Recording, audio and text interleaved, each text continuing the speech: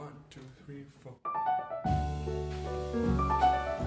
How we think, feel, and experience the world is a mystery to everyone. What distinguishes our consciousness from AI and machine learning? Liad Mudrik studies high-level cognition and its neural substrates, focusing on conscious experience. She teaches at the School of Psychological Sciences at Tel Aviv University in Israel. At her research lab, her team is currently investigating the functionality of consciousness, trying to unravel the depth and limits of unconscious processing, and also researching the ways semantic relations between concepts and objects are formed and detected. Dr. Liad Mudrik, welcome to the Creative Process and One Planet podcast. Thank you. So, before we go into this, very complex issue of our brains, our minds, our consciousness, and you describe what you do at your lab, what you study, perhaps I should direct it to yourself, Liad Mudrik.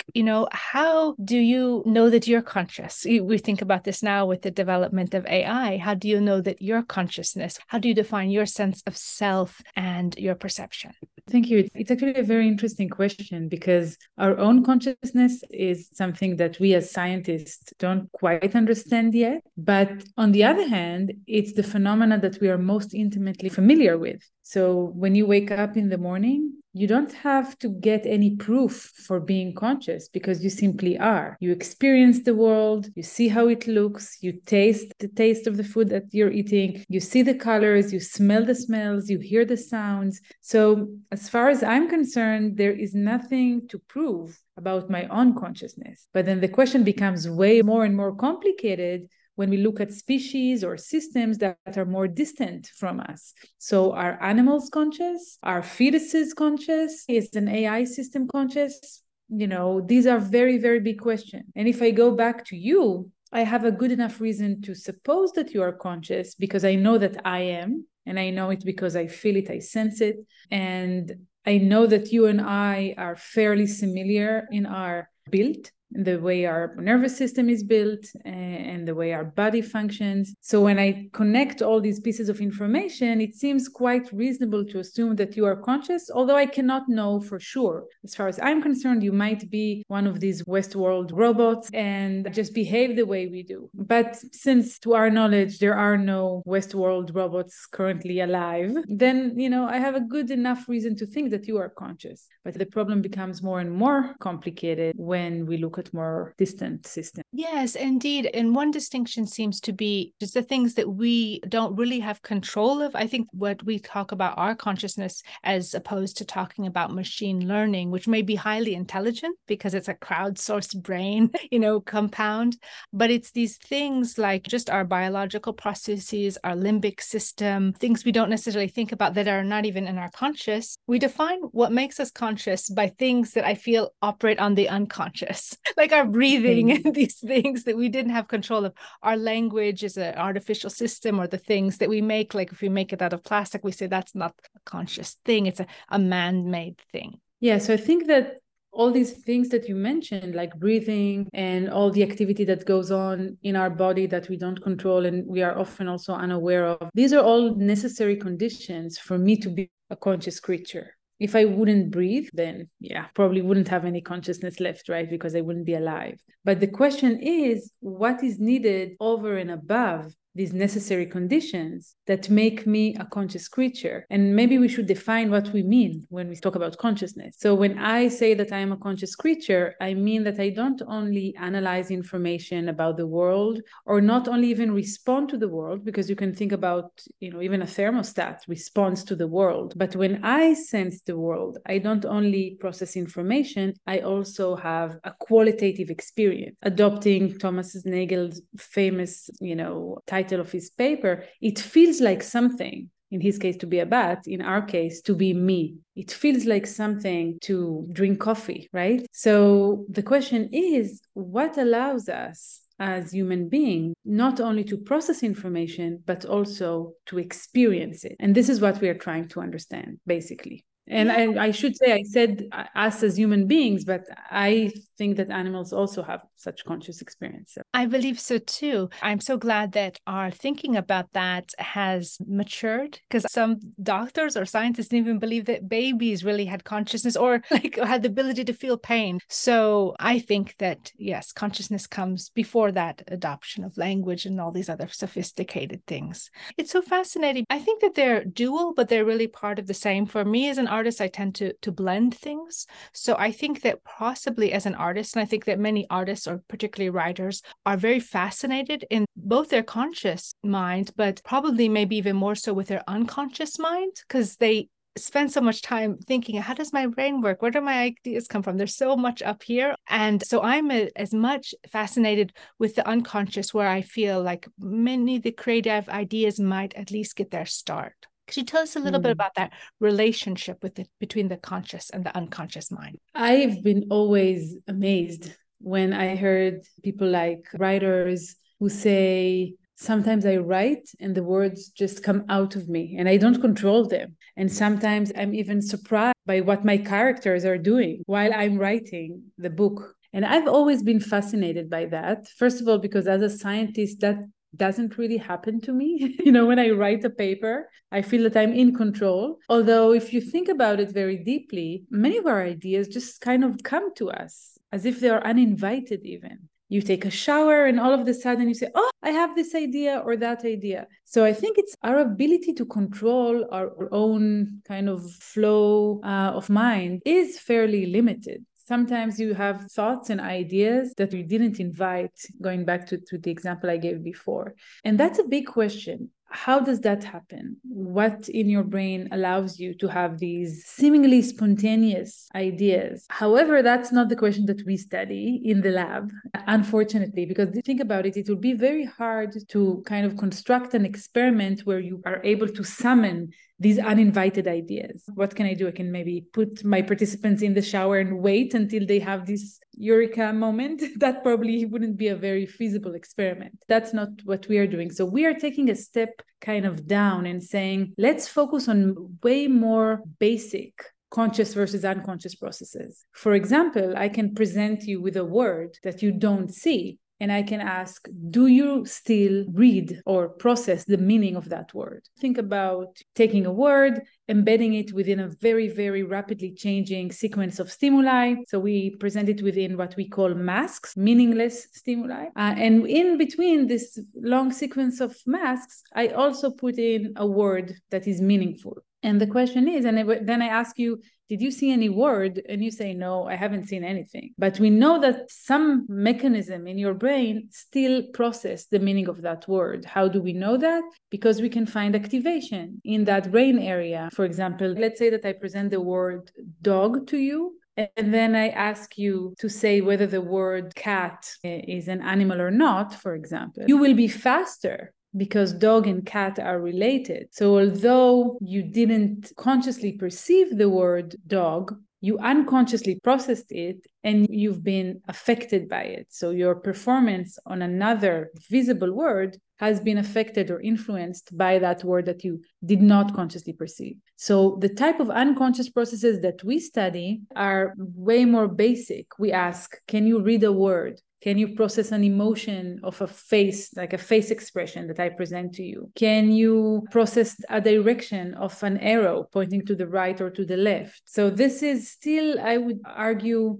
way less than coming up with an idea, a complicated idea. So I think that one of the challenges to our field is to also try and find experimental paradigms that would allow us not only to study these types of conscious and unconscious processes that are very interesting, but also the types that you were referring to as an artist, which I find fascinating. Yes. And please feel free in this conversation to explore areas that you might not explicitly focus on in your lab, because I imagine it's the groundwork. It's creating a solid foundation from which these other areas can branch.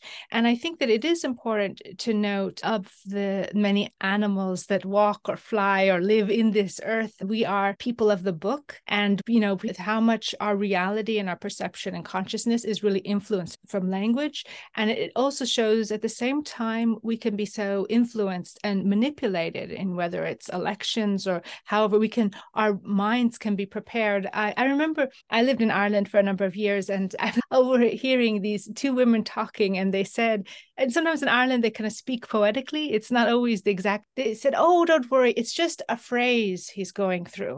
I think she literally meant it was a phrase. It was sort of like he's latched onto this thing, or she mispronounced it. But it just shows, it's true. You can actually influence your own reality. You might not be going through it, exactly, but because you've been told you're this, or you're not good at this, or you'll never achieve that, or we can limit ourselves, or we can also psychologically program ourselves to have confidence, to achieve things, visualization. So what we do with language is very powerful. Can you go into that a bit? Yeah, I think it's language and knowledge in general. And there is an ongoing discussion about how much our basic perception is affected by language and knowledge, realms that typically are classified as cognition. So to what extent does our cognition affect perception itself? And I belong to those researchers who think that it does. And we have shown in the lab, for example, that when I present you with an image that violates your expectation. So for example, there is a person and he's drinking, but instead of drinking from a soda can, he's drinking from a potato.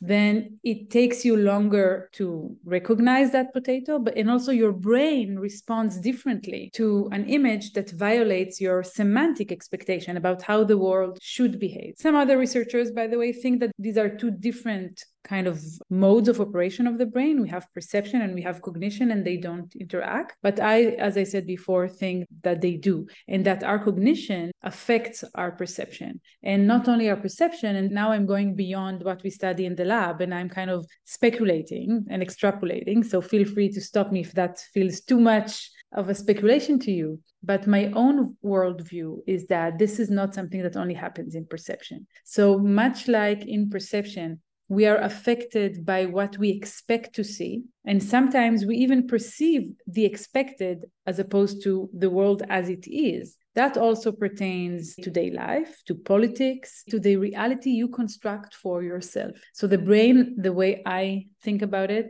is an amazing piece of machinery. And one of the things that it does best is to create these narratives into which we project ourselves. So it creates a model of the world, it creates a model of ourselves. Anil Seth, in his book Being You, writes a lot about that, and I strongly agree with the way he frames it. And in that respect, we have expectations that we come, to which we approach the situation. And then we collect evidence from the world. And the result, this meeting place between our expectation and the upcoming information, is the reality that we create for ourselves. And that's why it could be different. And that I'm now in the middle of a very complicated situation here in Israel. And one thing that I've been with an ongoing war that started with a brutal and barbaric attack by Hamas terrorists and is now turned into a full-fledged war with Israel. So I think this is a very good and sad example of how much, to the extent that we build our own reality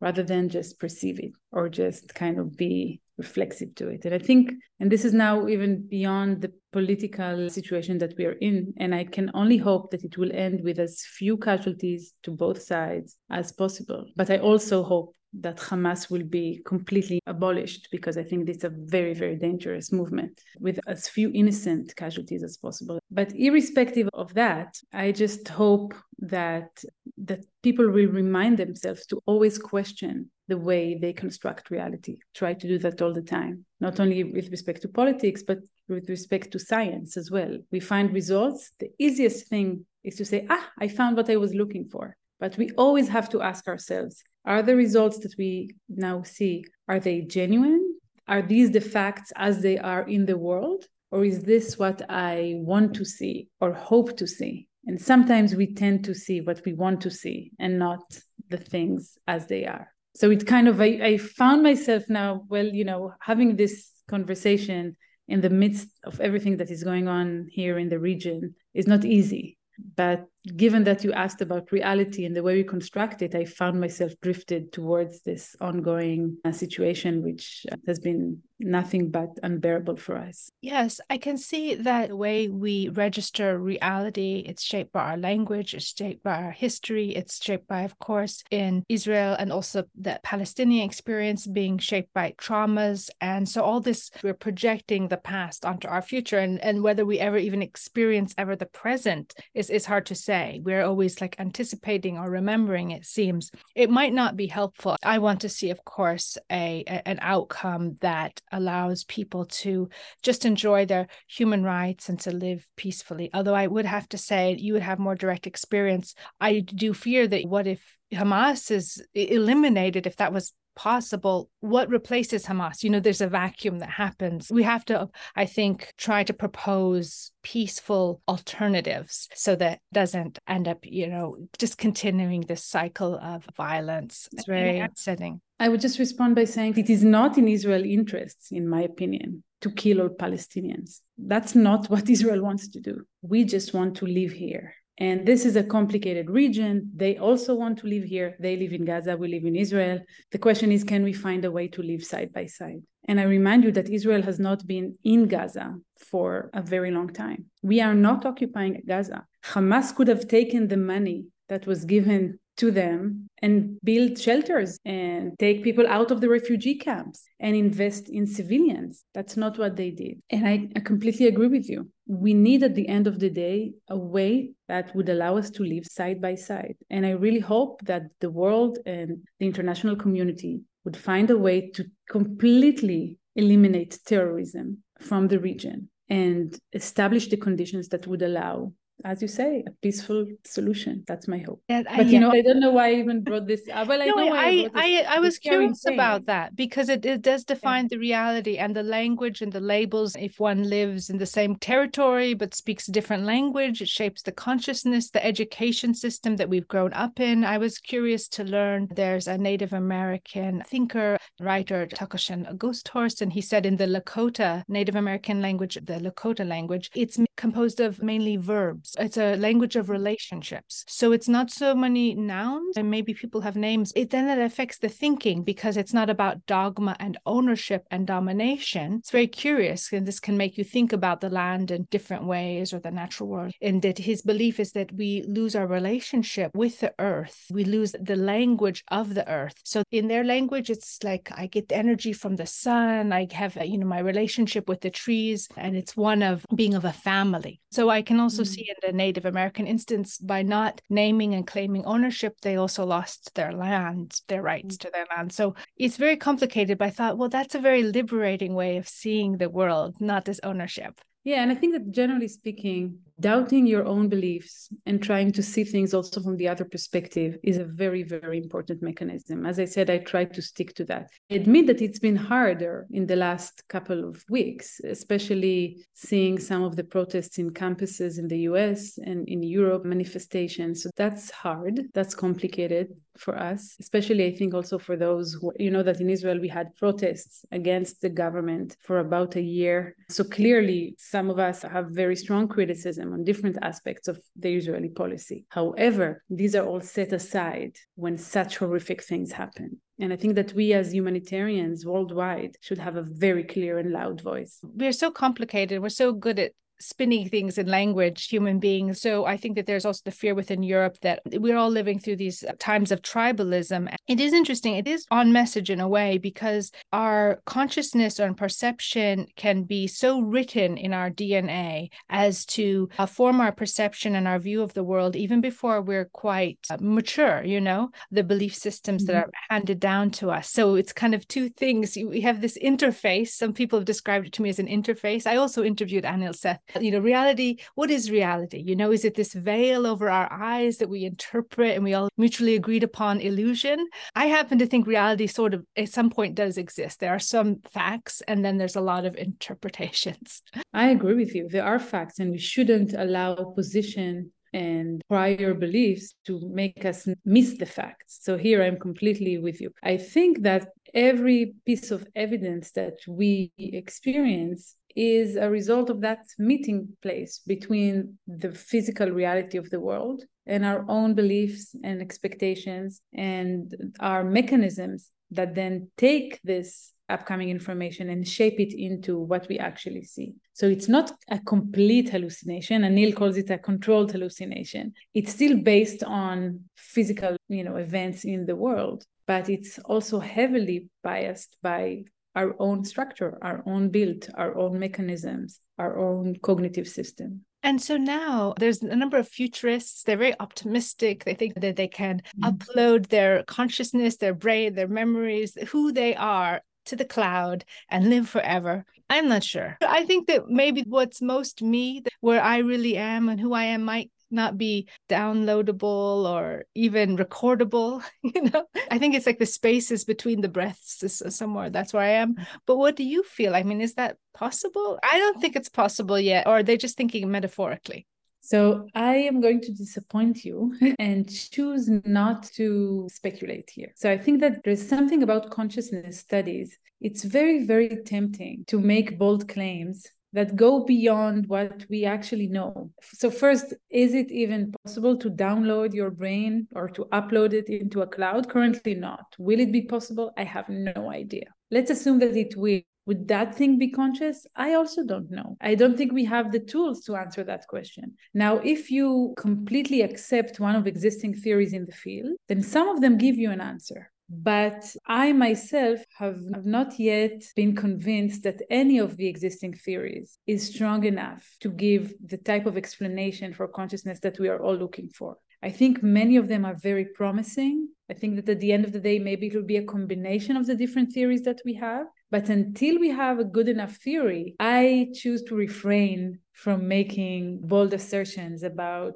my consciousness surviving this kind of uploading to a cloud. Does it have to be embodied or not? I don't know. So I prefer giving you strong answers about things that I know for sure than things that I don't. No, I don't think it's possible. I mean, you can sell ChatGPT plus, write me a novel by Philip K. Dick and see if it can reproduce his consciousness and in book form. Here I do have an answer. So if you ask me about ChatGPT, I think I can pretty confidently say that it is not conscious. Yes, that's important. We hear a lot of these questions now, and I don't mean to be going too much into technology, but it seems that we're growing so close to our machines that we think because we get a response, sounds human-like, but it's really just a big search engine.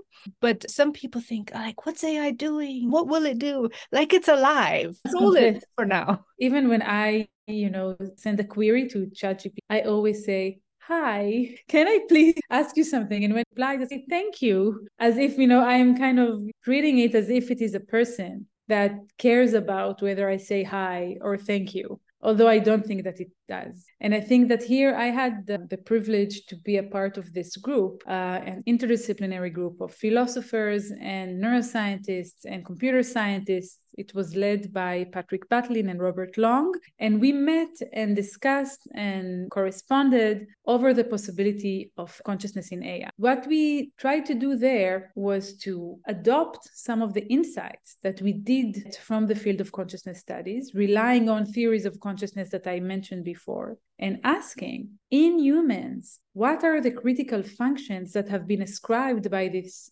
theories to conscious processing? And then our approach was to say, let's adopt computational functionalism as a working assumption, not as a truth. So when I say computational functionalism, the idea is that a system that implements the computations involved in specific functions that in humans or in conscious systems are related to consciousness, that system should also be treated as conscious. Some of the people in our group think that if you have functional computationalism equivalence, if you have a system that implements all these functions, all these computations that we deem critical for consciousness, I take the same agnostic approach as I took before.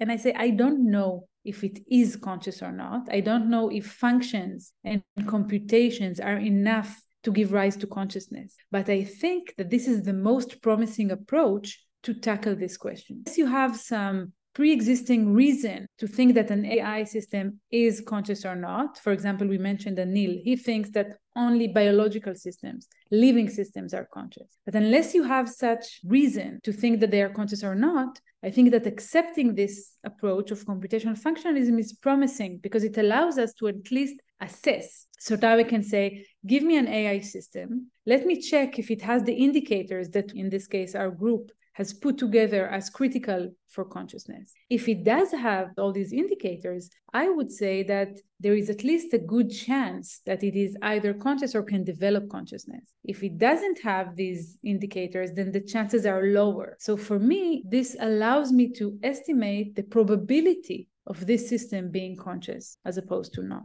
So that's the exercise that we've been engaged in, and I found extremely thought-provoking and I hope also promising. And with that exercise, current AI system, they might have 1, 2, 3 indicators out of the 14 that we came up with, but not all of them. It doesn't mean that they cannot have all of them. We didn't find any substantial barrier for coming up with such systems, but currently they don't. And so I think that although it's very tempting to think about GP as conscious, it sounds sometimes like a human being. I don't think that it doesn't have the ability to experience. It manipulates, even irrespective, you can think about maybe consciousness without a limbic system, but you cannot think of consciousness without meaning and experience. And what GPT is doing is basically manipulating words in an incredibly brilliant way. It can do amazing things. Is there anyone home, so to speak? Is anyone experiencing or qualitatively, again, with the lack of a better word, experiencing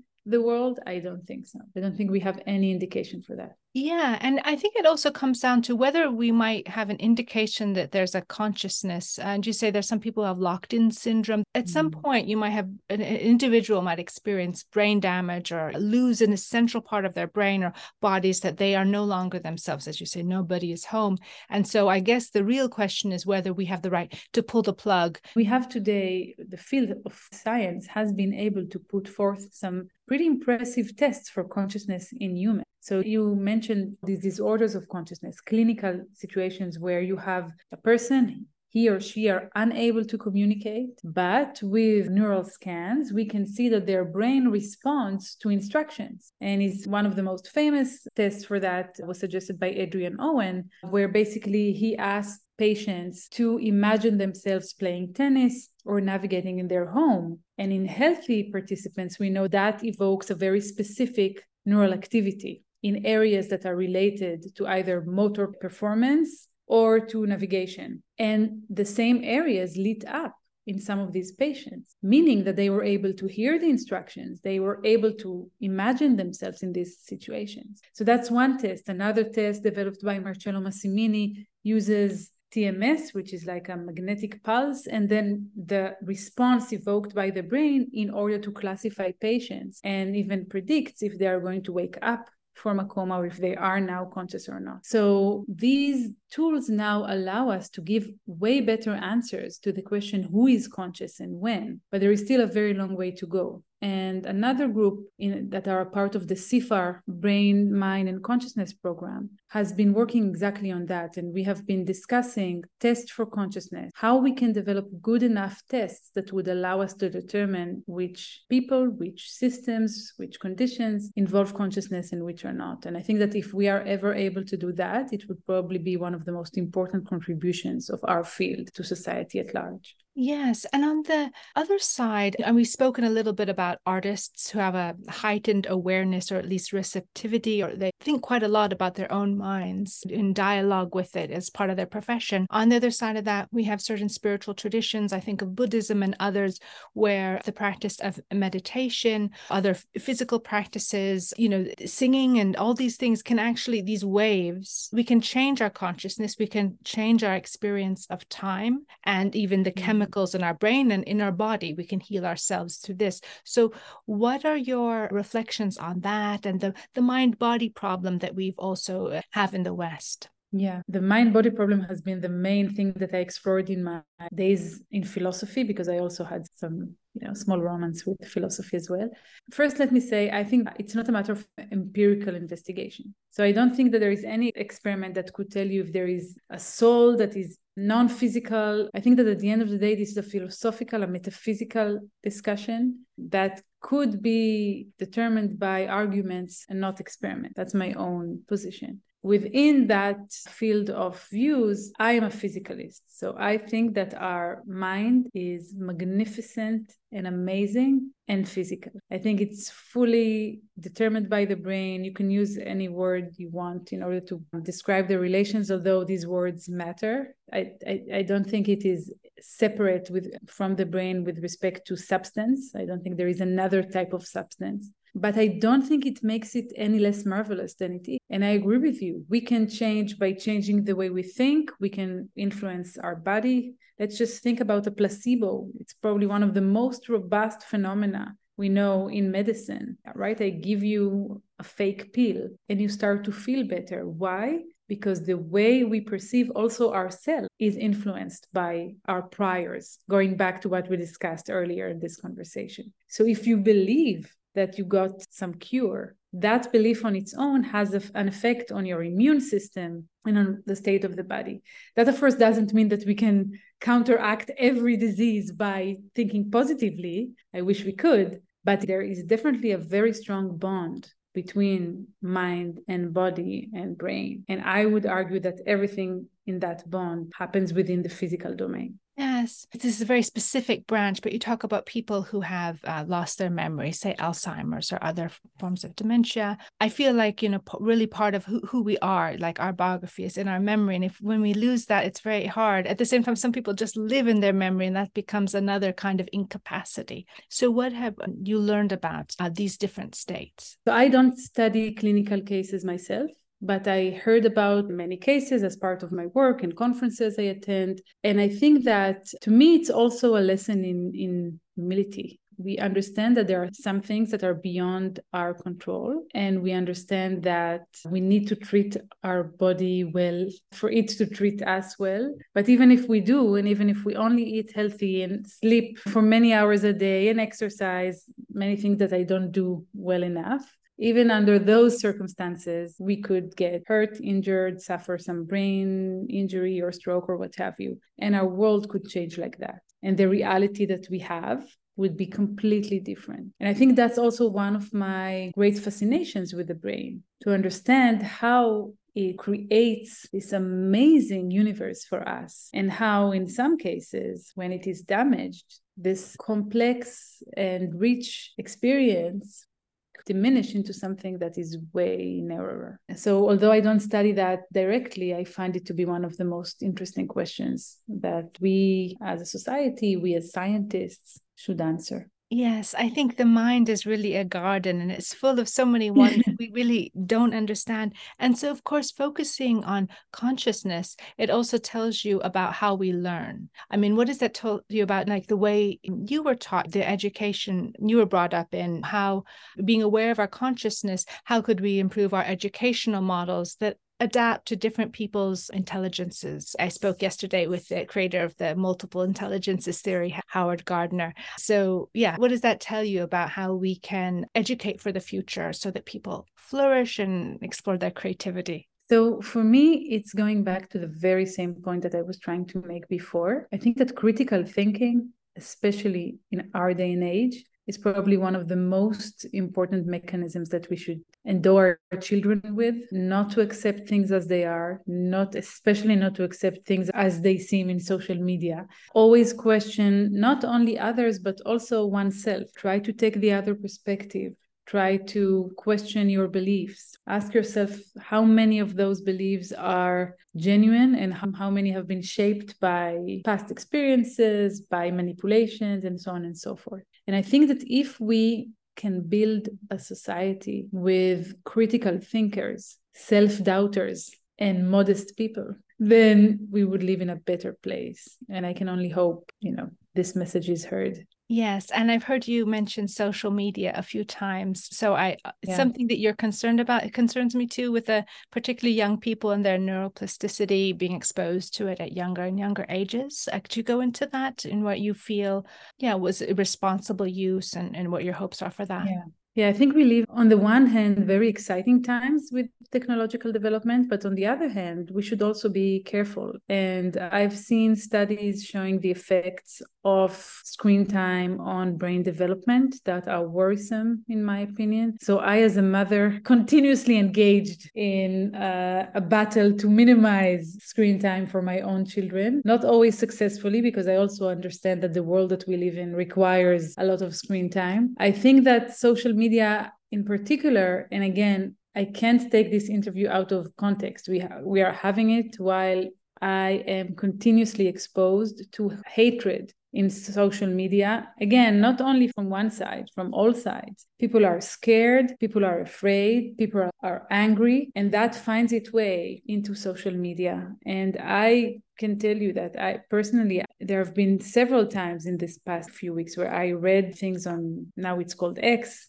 Twitter, and I was horrified by what I saw, horrified and disappointed and saddened. So did I, disconnect? No, also a part of the system, but I also want to raise a critical voice also with respect to that. We need to be constant editors. That's the other thing. And with the decline of the fourth estate and long form journalism, we have to be vigilant. It's crucial. I'm very nostalgic for the old newspapers and trusted sources. Yeah, I also appreciate that every generation, when there is a technological advancement, they also always get nostalgic. So when television came in, people were nostalgic about the radio. When radio came in, they wanted newspapers. When newspaper came in, they wanted books, and so on. So I'm also aware that we have the tendency to fear advancements. But I also feel that in this case, we have quite good reasons to be afraid of some of the things that are happening. And so again, critical thinking, that would be my recommendation for that as well.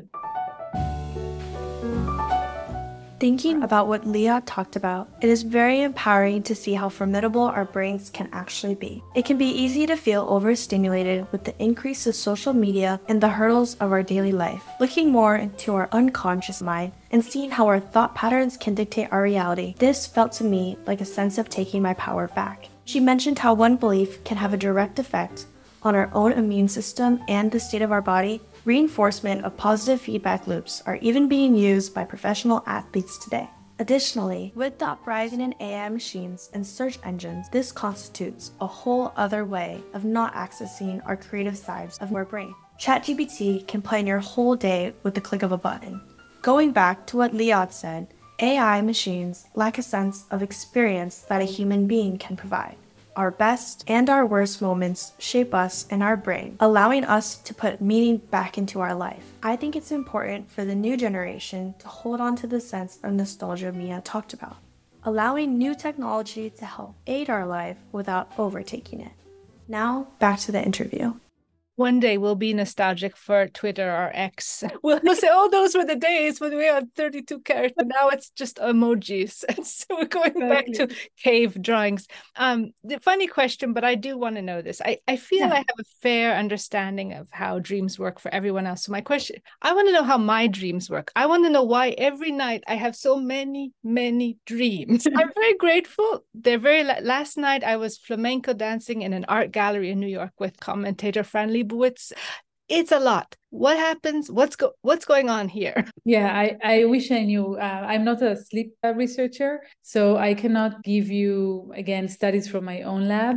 But we do know that some of the things that, when you dream, sometimes some of the events in the external world find their way into your dreams. And sometimes, and this is one of the theories that I've read, people consider dreams to be some kind of an inner rehearsal towards scenarios that you might experience. And you kind of train yourself how you should respond. Some people say that don't try to find meaning in dreams. These are just kind of meaningless patterns that emerge and we shouldn't try to explain them. I don't know, but I do think with respect to consciousness that this is one of the most intriguing cases where you literally create your own conscious experience now from scratch. So you build a world that is completely immersive. You believe that you're in it. Did you ever have a lucid dream? I just have so many dreams. I don't know. When you are dreaming, are you aware that you're in a dream? Sometimes it's usually they're just so eventful that I may even wake up, do something. I know I'm dreaming, but I just have to solve it in order to get to that. And you managed to go back to your own dream. Even though I knew, I'm like, yeah, I have to see how this ends. It's like a movie. I can't like leave in the middle. Yeah, I always wanted to be a lucid dreamer. I'm not. I only had one experience where this happened to me, and I found it completely mind-blowing, where I realized that I'm in a dream. And I even told myself, so this is how it feels like. So I think that dreams are incredible, and also research-wise, they give you an outstanding opportunity to study the brain in its purity, so to speak, devoid of external stimulation, creating its own reality. So yeah, I cannot wait for someone to find the answer about why we dream and how does it work. So I think it is fascinating. And just lastly, there is the science, and then there's the science communication. And we're living in this decade with the need for transformation on many fronts, but on climate change is something. How do we mitigate climate change? So I know that you have this great grounding also in the humanities with the philosophy. So what for you is the importance of storytelling and the environmental humanities? And what would you like young people to know, preserve, and remember? Wow, that's a big question. So I think, first of all, I would like young people to keep an open mind and to be able to extract information from multiple sources and gain interdisciplinary training. So if you are a computer scientist, read philosophy. If you're a philosopher, read neuroscience or whatever is interesting for you. And don't be ignorant. It's important for climate change. It's important for politics, for sure. It's important for science, and it's important for who you are. So my kind of aspiration, if I could have some genie came and gave me one wish, well, I would like 3. So after I got my loved ones to be healthy and happy, that's the most important thing. The next wish for me would be to continue learning throughout my life. And if I can also teach, that's a plus. But this ability to evolve and chase the truth, irrespective of which type of truth you're interested in, which field, what's the burning question that you want to answer. But find it yourself. Don't believe others. Build yourself on the knowledge of others, learn from others, but develop this kind of inner sense of, again, critical thinking that allows you to say, this is what I believe in, this is what I don't, and leave that to your children as well. So you spoke about past and present and future. I hope our future generations will cherish knowledge and kind of generate new knowledge, but qualitative knowledge, and just allow us to know more about ourselves, about the world we live in, about other human beings, and be respectful of others. Be kind. You've given us many things to think about and to build upon. So thank you, Dr. Liad Mudrik, for helping us understand consciousness, how language, culture, and history influence our perception and behavior. By helping us understand our minds and consciousness, we can create positive futures. We all live on one planet we call home. Thank you for adding your voice to One Planet Podcast and the creative process. Thank you very much for having me. The Creative Process and One Planet podcast is supported by the Jan Michalski Foundation. This interview was conducted by Mia Funk with the participation of collaborating universities and students. Associate interviews producers on this episode were Sam Myers and Faith Huang. The Creative Process is produced by Mia Funk. Additional production support by Sophie Garnier. Wintertime was composed by Nicholas Anadolus and performed by the Athenian Trio. We hope you've enjoyed listening to this podcast. If you'd like to get involved with our creative community, exhibitions, podcasts, or submit your creative works for review, just drop us a line at team@creativeprocess.info. Thanks for listening.